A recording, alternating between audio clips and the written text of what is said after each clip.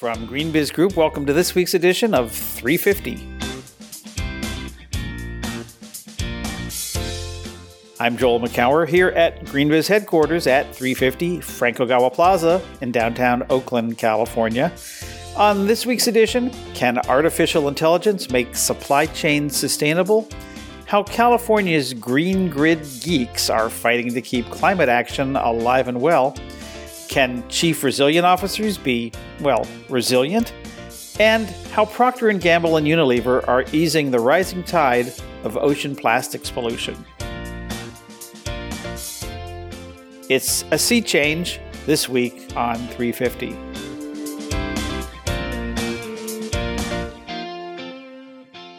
It's January 27th, 2017. Welcome to this week's edition of GreenBiz 350. I'm Joel McCower. With me, as always, is Lauren Hepler, senior writer. Hey, Lauren. Hello. How's it going?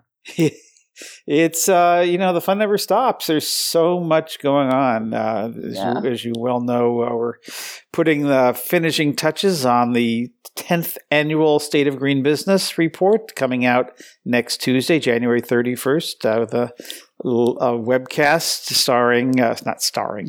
featuring Rich Madison, the CEO of TrueCost, which is now a unit of Standard & Poor's, our own John Davies, Vice President, Senior Analyst, and yours truly. We're going to be talking about the 10 trends for 2017, as well as the index, which is about 20 metrics provided by TrueCost about the state of green business in the U.S. and globally, looking at thousands of companies and how they are collectively making progress or not. Yeah, there's always tons of information in there and lots of grist for future stories. I know we'll get into a couple of the topics in just a minute. But so this week, I know we're also in the last rotation of our GreenBiz Executive Network. Where are you off to? Well, this week's was here homegrown. We were in San Francisco at Adobe's San Francisco headquarters, and continuing the conversations that we've been having about employee engagement. How is employee engagement still relevant when it comes to sustainability? Some people say yes, some people say no.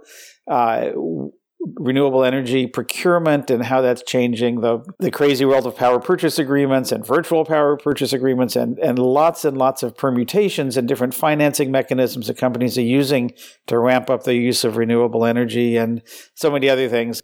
You get 20 or 25 companies from across the economy, railroads, airlines, banks, media companies, tech companies, food companies, and on, talking about their sustainability journeys and the challenges and opportunities and successes and achievements.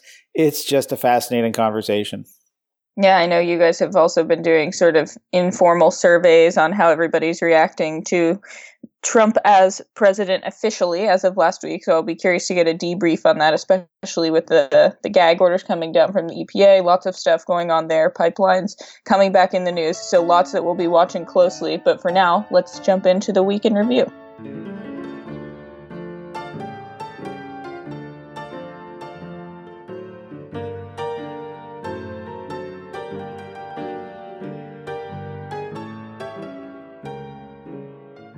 First of all, I think we have to call attention to this. I think we now have 4 parts of a 6-part series on California's grid geeks by Greg Staples, environmental lawyer based in D.C. and in California. Just a really amazing, in-depth, fascinating look at how the state of California, the Republic of California, if you will, is holding the line on its climate and energy leadership, the bold, sometimes always ambitious and sometimes audacious goals that the state has set around carbon reductions, energy efficiency, renewable energy procurement, and how all that works with the state's grid in what is the 6th largest economy. So we've talked about that last week. Check it out. There's, I think we've published 4 this week and probably a couple next week of this 6-part series. So just check that out. And from grid geeks to green bonds, our East Coast correspondent, reporter Keith Larson, who's based out in North Carolina, took a look this week at why green bonds are reaching record highs. This is a topic we've been following as big name companies like Apple issue increasingly large green bonds, and countries like Poland issue the world's first sovereign green bond. So lots of things to watch, whether you're in the finance world or if you're in the corporate sector. But Joel, I know this is a space you've also been tracking for a while. Yeah, and this is one of the things that we'll be looking at, and we did look at this year's State of Green Business Report, not just the growth of green bonds and how they've really taken off quite nicely, but also the greenhouse gas emissions reductions resulting from green bonds financing. In other words, all of these green bonds go towards some kinds of energy or renewable energy or efficiency kinds of initiatives, given a certain, assuming a certain price per ton of carbon dioxide equivalents. How much would this change? How much would these investments actually reduce in terms of carbon emissions? No one's ever done that before. We've got some data coming up next week in the 2017 State of Green Business Report. Definitely something to check out. And in terms of sort of the size of the green bond market, Keith was reporting on a recent Moody's Investor Services report that showed that the market for green bonds is expected to increase to over $200 billion with a B dollars in 2017, which would be an increase from $93 billion in 2016 if green bonds grow at their current rate. But one interesting finding was actually that U.S. corporates are lagging behind their peers. So there's an interesting chart. We'll link to the story in our show notes this week. But the first green bond was issued backed by the World Bank and the European Investment Bank in 2007. So we've had now almost 10 years to sort of watch the space evolve. And there's been sort of not that hockey stick growth. It's been a little up and down. And while companies like Apple have announced that they would issue a 1.5 billion green bond to finance a whole variety of projects last year, the question is sort of how you expand beyond that. Toyota has also been in this space and get other companies sort of in the fold. Yeah, and it'll be interesting to see what impact, positive or negative, that the Trump administration has on this as they pull back from climate and energy initiatives, at least the renewable kind, and also start to invest in infrastructure. How will this have a positive impact by getting companies to put up more money, since it's not going to be coming from the federal government, to invest in some of these things that have, frankly, attractive returns on investment, or will it dampen that? Will the push for infrastructure open up markets for new kinds of projects? Will infrastructure include the grid and greening the grid and wind farms and other things, or other green infrastructure? This will be an interesting thing to watch, how the politics of the day affect these financial markets. That's particularly true since Keith notes that China is actually out ahead right now. According to this Moody's report, China-based green bond issuers accounted for a full 35% of the world's green bonds, with nearly 32.9 billion in this field already. Yeah. So definitely something to watch internationally. Yeah, I think China is going to be increasingly eating our green lunch on renewables and so many other things. This is going to be just a really, really interesting story to continue watching. Speaking of airing our dirty laundry, let's talk about what Procter & Gamble and Unilever are up to around ocean plastics. This is a really interesting story that really addresses a couple of different things. One is cutting pollution in the oceans. We saw some data last year from the Ellen MacArthur Foundation that I believe said that certainly by a certain year, maybe 2030, there would be more plastic in the ocean than fish. I think that's by weight. That's just scary. But beyond that is, how do we turn these into new materials? How do we close the loop, the circular economy, and all of that in terms of harvesting oceans plastics for supply chains? And that seems to be what Procter & Gamble and Unilever, among some other companies, are now doing. Definitely. Like you've alluded to, we've all seen the pictures of sort of these vast wastelands of garbage floating in the ocean. But the question now is really how that discarded material can effectively be captured first and then processed to be put back into meaningful use. It's sort of an interesting node in this conversation about the circular economy, sort of pushing recycling to the next level to keep materials circulating through supply chains.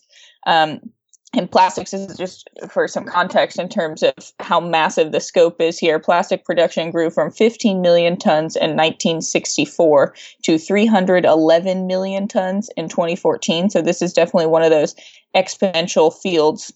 The issue that our associate editor, Anya Hollemizer, was looking at this week was how companies like P&G are working with experts in the field of recycling and waste, TerraCycle and Suez, to figure out new ways to wash, process the plastic that's pulled from the ocean. It doesn't sound super sexy, but it really is sort of one of those essential links to figure out broader solutions for reuse and recycling. And it wasn't that long ago that doing this kind of thing was kind of a gimmick. I remember when Methods co-founders, I had them on stage at a State of Green Business forum, well, now what's called Green Biz, conference about 5 years ago in San Francisco, and they pulled out a bottle of one of their Method products that was a container made from ocean plastic, and it was kind of a gimmick. They never really scaled that, to my knowledge.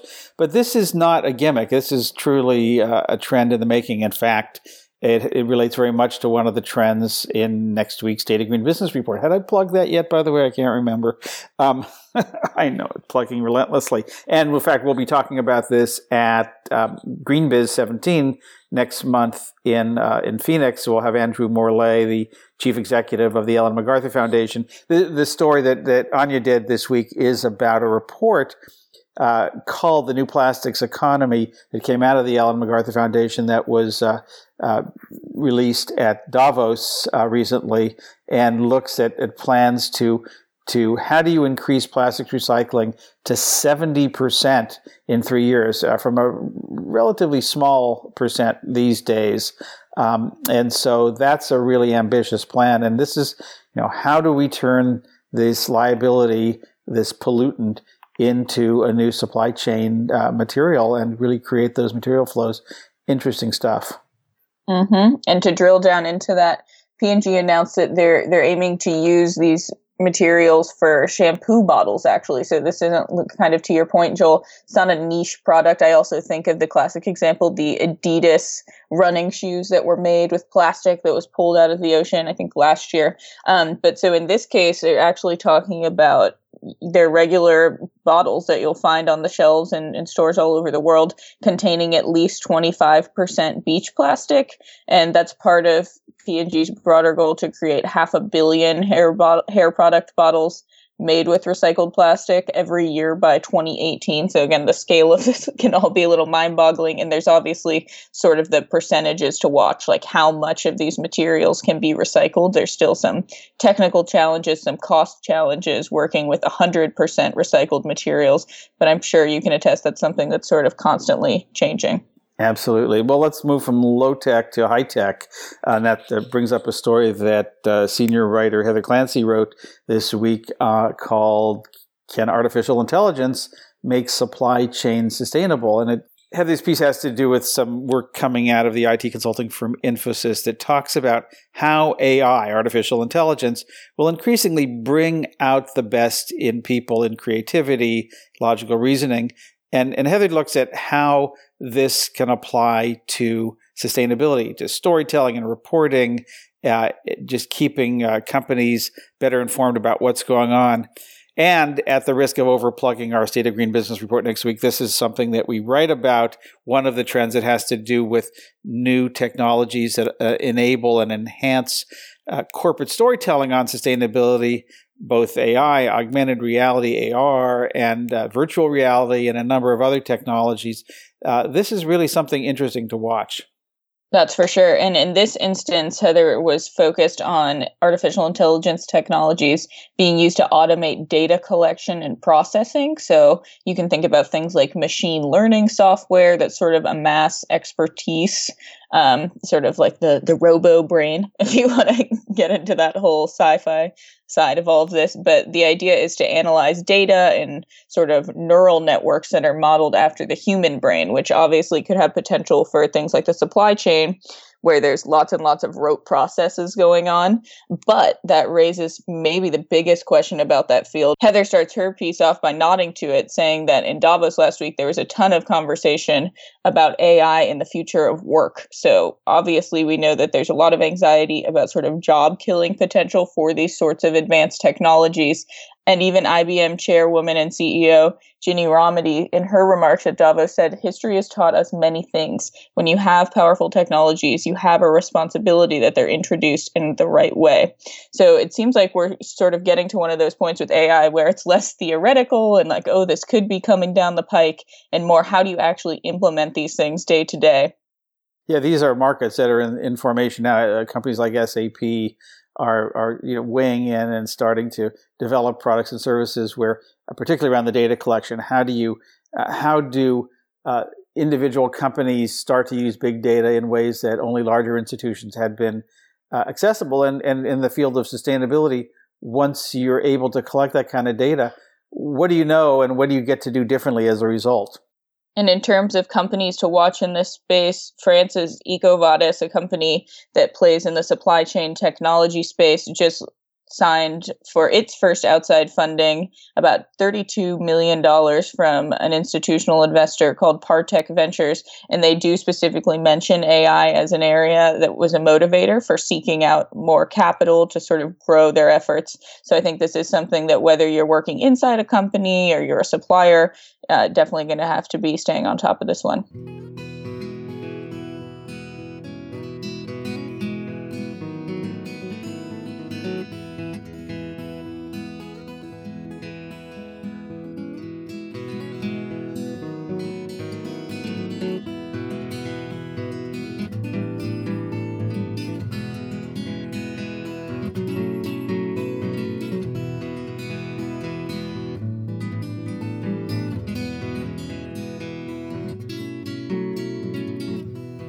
So we talk a lot about water on this show, but one story that our senior writer Heather Clancy recently undertook took a closer look at what a company called Cambrian is doing in terms of a water as a service financing model. So Heather, thanks you for joining us, first of all. Thank you. Good to be here. Yeah, tell us a little bit about this. What's going on? First of all, what is Cambrian and what is their water as a service model? So I've been watching this company for a couple of years. I wrote about them last time, maybe 2 or 3 years ago. And the thing that attracted me now is the fact that they've come out with first of all, what do they do? They have a system. It's kind of, if you think about it, it's like the size of a shipping container. And it recycles wastewater. So they take in the industrial wastewater or the agricultural wastewater in the case of many of their customers I'm going to talk about here. And they treat it. They recycle it so that it can be reused in various ways. And they also, at the same time, create biogas. So this thing called the EcoVolt is a wastewater treatment system that generates power and recycled water. So that's the thing that they're selling. The interesting thing that's happening now is they've come up with a new way of convincing customers to invest in it. And they're calling it a water as a service model. Actually, it's a WEPA. So it's Water Energy Purchase Agreement, or WEPA, if you prefer. And here's the founder and CEO, Matt Silver, had this to say about the model. What this announcement is about is that we've now taken the next step from here, and we've said, well, we know we've got a great product. We're now going to offer it not just as a product, but as a service to our customers. So similar to what happened in the solar industry, where folks took a distributed renewable power technology and they offered it as a service via the power purchase agreement, we're doing in the water space, taking a distributed renewable product in EcoVolt and offering it through our water energy purchase agreement, in which we will install the system and finance it, and then sell the customer back clean water and clean energy. So it sounds like an interesting idea just conceptually, but was this sort of driven internally, or was there actual market demand for sort of packaging the product this way?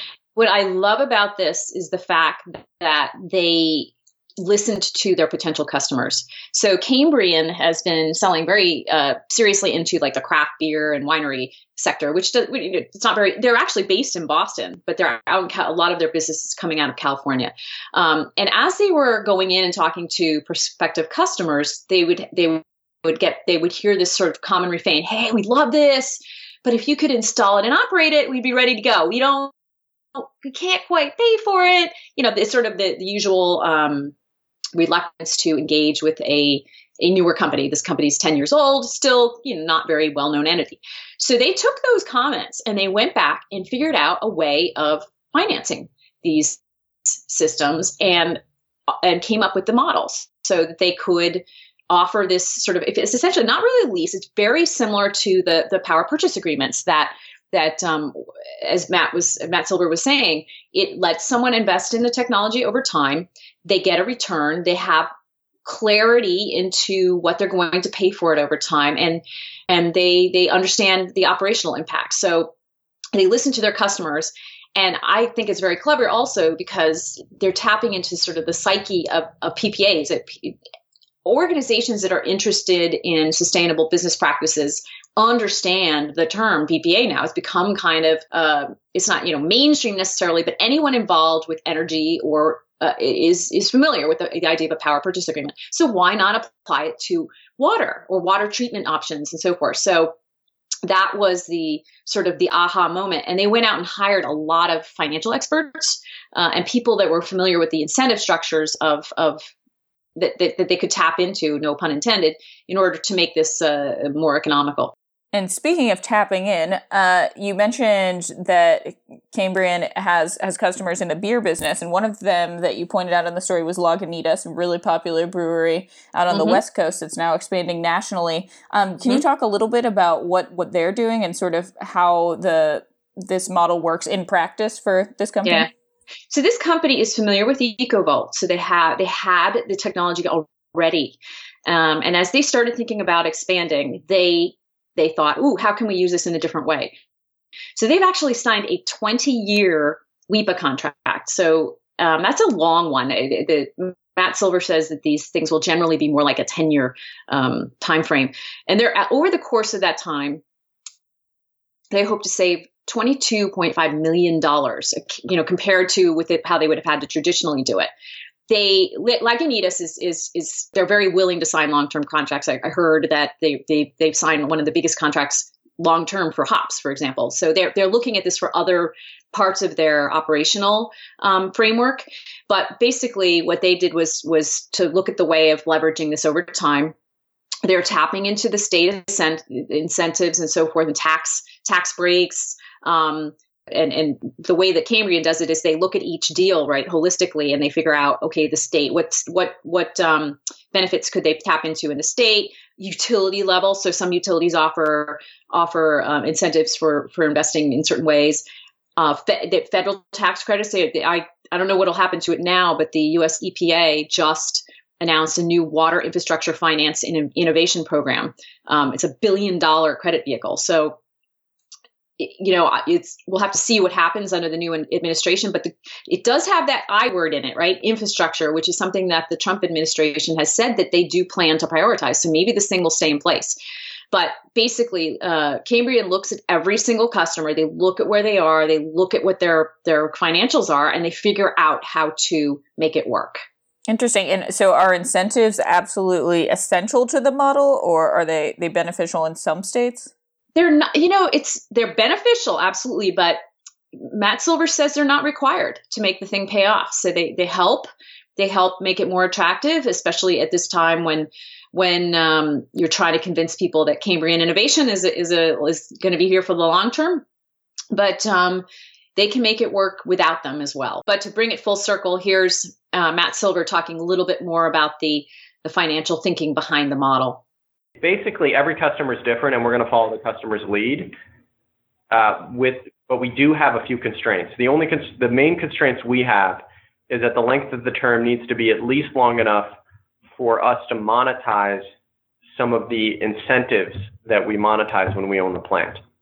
So one of the really cool parts of this model is that there's a whole host of tax incentives and, carbon credits, renewable energy credits, things like accelerated depreciation, all of these things that you can do when you own a renewable asset. And under this model, we do it on behalf of the customer, and we use it to keep their operating costs down. Now, in order to do that, we need to own the plant for at least a certain length of time, and it'll depend on which credits we're monetizing. And so there's a minimum, but after that, we can stick to that minimum, or we can go longer. That's pretty interesting. And when you pan back for a second, what do we know about sort of how much financing Cambrian has at their disposal, being that they are technically a startup, to sort of have some runway to get this idea off the ground? So I think you're going to see them continue to focus on innovative, smaller, craft breweries like we were just discussing.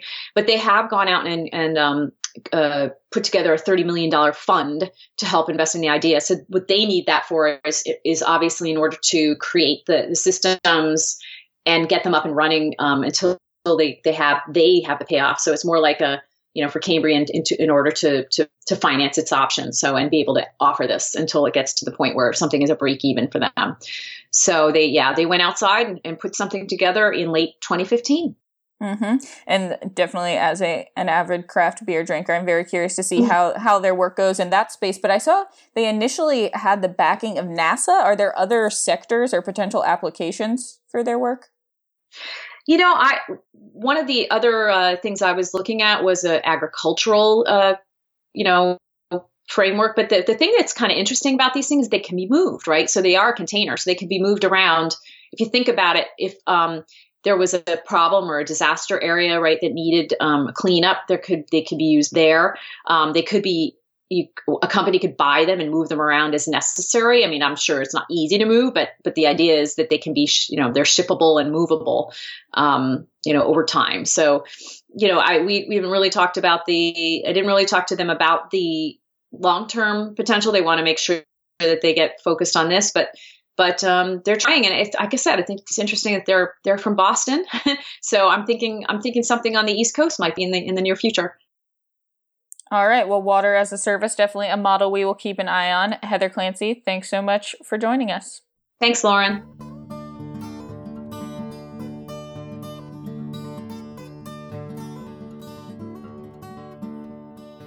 So, Lauren, you had a great story this week about an organization we've written about a number of times before, and in fact had on stage at our events. 100 Resilient Cities is an organization originally founded by the Rockefeller Foundation to well, do what? You tell us about what 100 Resilient Cities and why you took the time to revisit them. For sure. So 100 Resilient Cities is a couple years old now, and the news peg for getting in touch now was that they've actually reached their full 100 cities. So they cover places not just in the US like Atlanta and San Francisco, but into Europe with Barcelona and Belfast, Bangalore, India, Bangkok, Thailand, lots of B's. I'm guessing that wasn't intentional, but you can check out their website for more information. But the purpose of my conversation was really to figure out where to from here.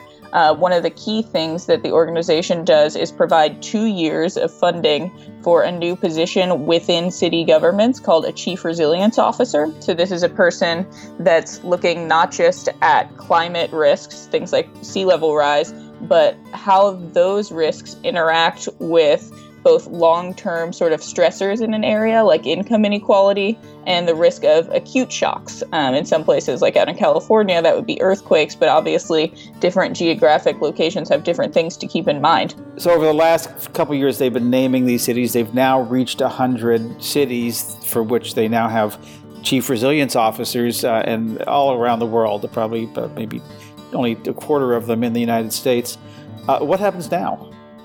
One of the big areas of focus is putting these goals in writing. Some cities, like those out our way, Oakland and Berkeley, have put out concrete strategies. But I did ask Michael Berkowitz, who's the executive director of 100 Resilient Cities, sort of where they are now. It feels great to reach the 100 that for which we were named. And yet, really, it's such the tip of the iceberg that in order to really help cities change themselves to become more livable, sustainable, resilient, that is the work of a generation of people in cities, city government people, national leaders, institutions, businesses, civil society, right? The only way cities actually do those things, create more diverse and equitable economies, more, sustainable infrastructure, more cohesive communities, more integrated planning, is the only way they do that is over time. And so, it's amazing to reach these cities. I think we chose a great group of, 37 cities. We knew a lot more about what, to look for in a city, where were the right opportunities. So the mistakes we made in the first couple of years were ones hopefully we didn't repeat. We probably made new mistakes, but we did a much better job selecting cities, I think.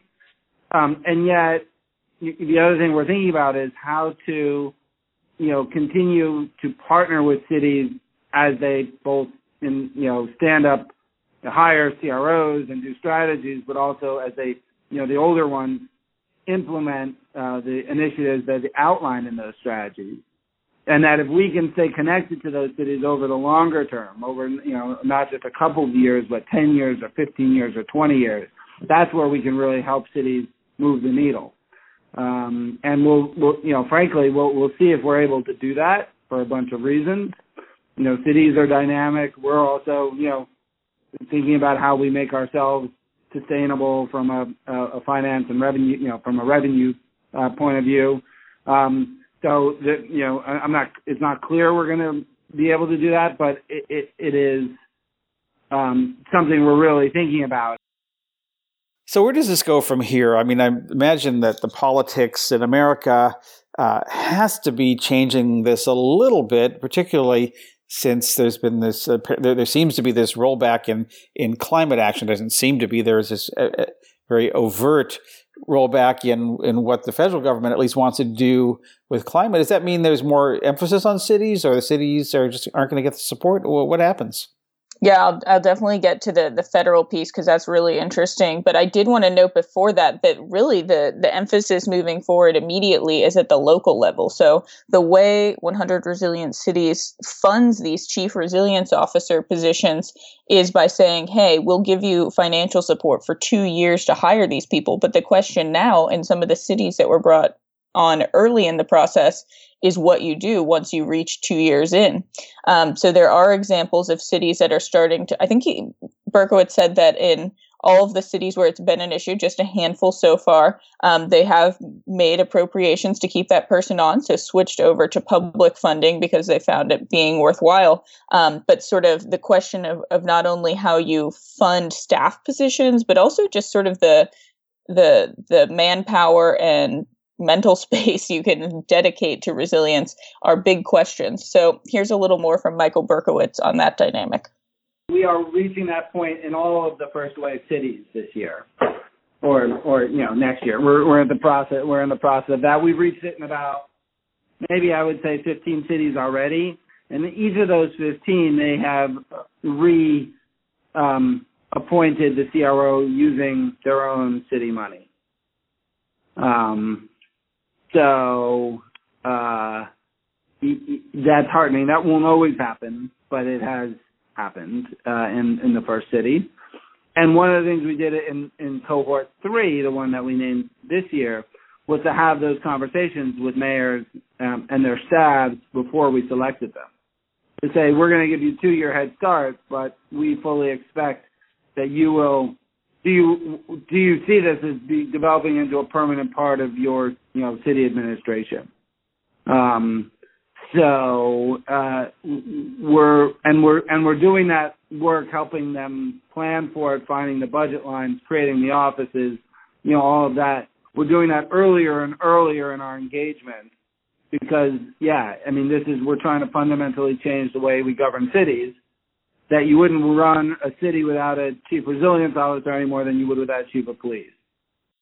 But also to follow up on your question about sort of the federal picture in all of this, obviously the Trump administration is signaling that federal climate policy is going to be sort of a question mark at best, potentially even regressing in some areas. when I asked Michael Berkowitz sort of at a high level about what all of this means for 100 resilient cities, he said they're trying to keep an optimistic tone, even though obviously things are fairly uncertain. But in some sense, this really kind of drills home a theme they've been trying to get across since their launch, which is that the future is local. In terms of money that can be spent, infrastructure projects that can be built, a lot of those decisions are made at the local level. State and federal funding are obviously a big part of that in some circumstances. But I asked him sort of what cities can be doing now and what he's seeing in terms of early responses to the Trump presidency. National governments are moving in one direction and local and city governments are moving in another, right? And even before the elections, we've always said the great thing about working with cities is that mayors are innovative and largely not so partisan, that they focus on getting stuff done, and it doesn't come with a partisan label of one kind or another. Really, it's about, the best ideas rise to the top and make it stick. And that's partly what, we built this network around, is having cities help other cities, inspire other cities. And so I think in some ways that work feels more important than ever, but it's always felt important to me. It feels good to be in that spot. I think a second thing that we've been thinking a lot about is, part of why resilience is so important is that it's explicitly inclusive. It understands that a strong city or region, or, you could expand that out even more, but more resilient cities are ones that explicitly and intentionally reach out to across their population, because they understand that when disaster strikes, that, having citizenry that are bought in to what the mission, to what the city is trying to do, that trust their institutions, that help each other, that have cohesive communities where neighbors check on neighbors, all of that is built on a basis of inclusivity. And so the act of inclusion is an important, both, demonstration of resilience, but also a way of building it. What we're trying to do with cities is help them organize and think about what their priorities are and what their opportunities are. And I think that's going to be an advantage going into a new administration, which is clearly going to try to do things differently from the way the last one did. And cities that are more organized and proactive may have an advantage to try to secure the funding and influence policy agendas in a way that disorganized cities won't be. And so I think our cities, particularly the older ones, are thinking about what their priorities are and what their, both, and how they can help shape national policy dialogue, and seek funding for projects. So I don't think there's there's not a one direction or another, but it's really trying to understand your city's needs, your region's needs, because as you better understand that, when the opportunities and risks, frankly, come up over the next year, they'll be in a better place to articulate those. The role of cities, obviously a big topic and one we'll continue to keep you updated on.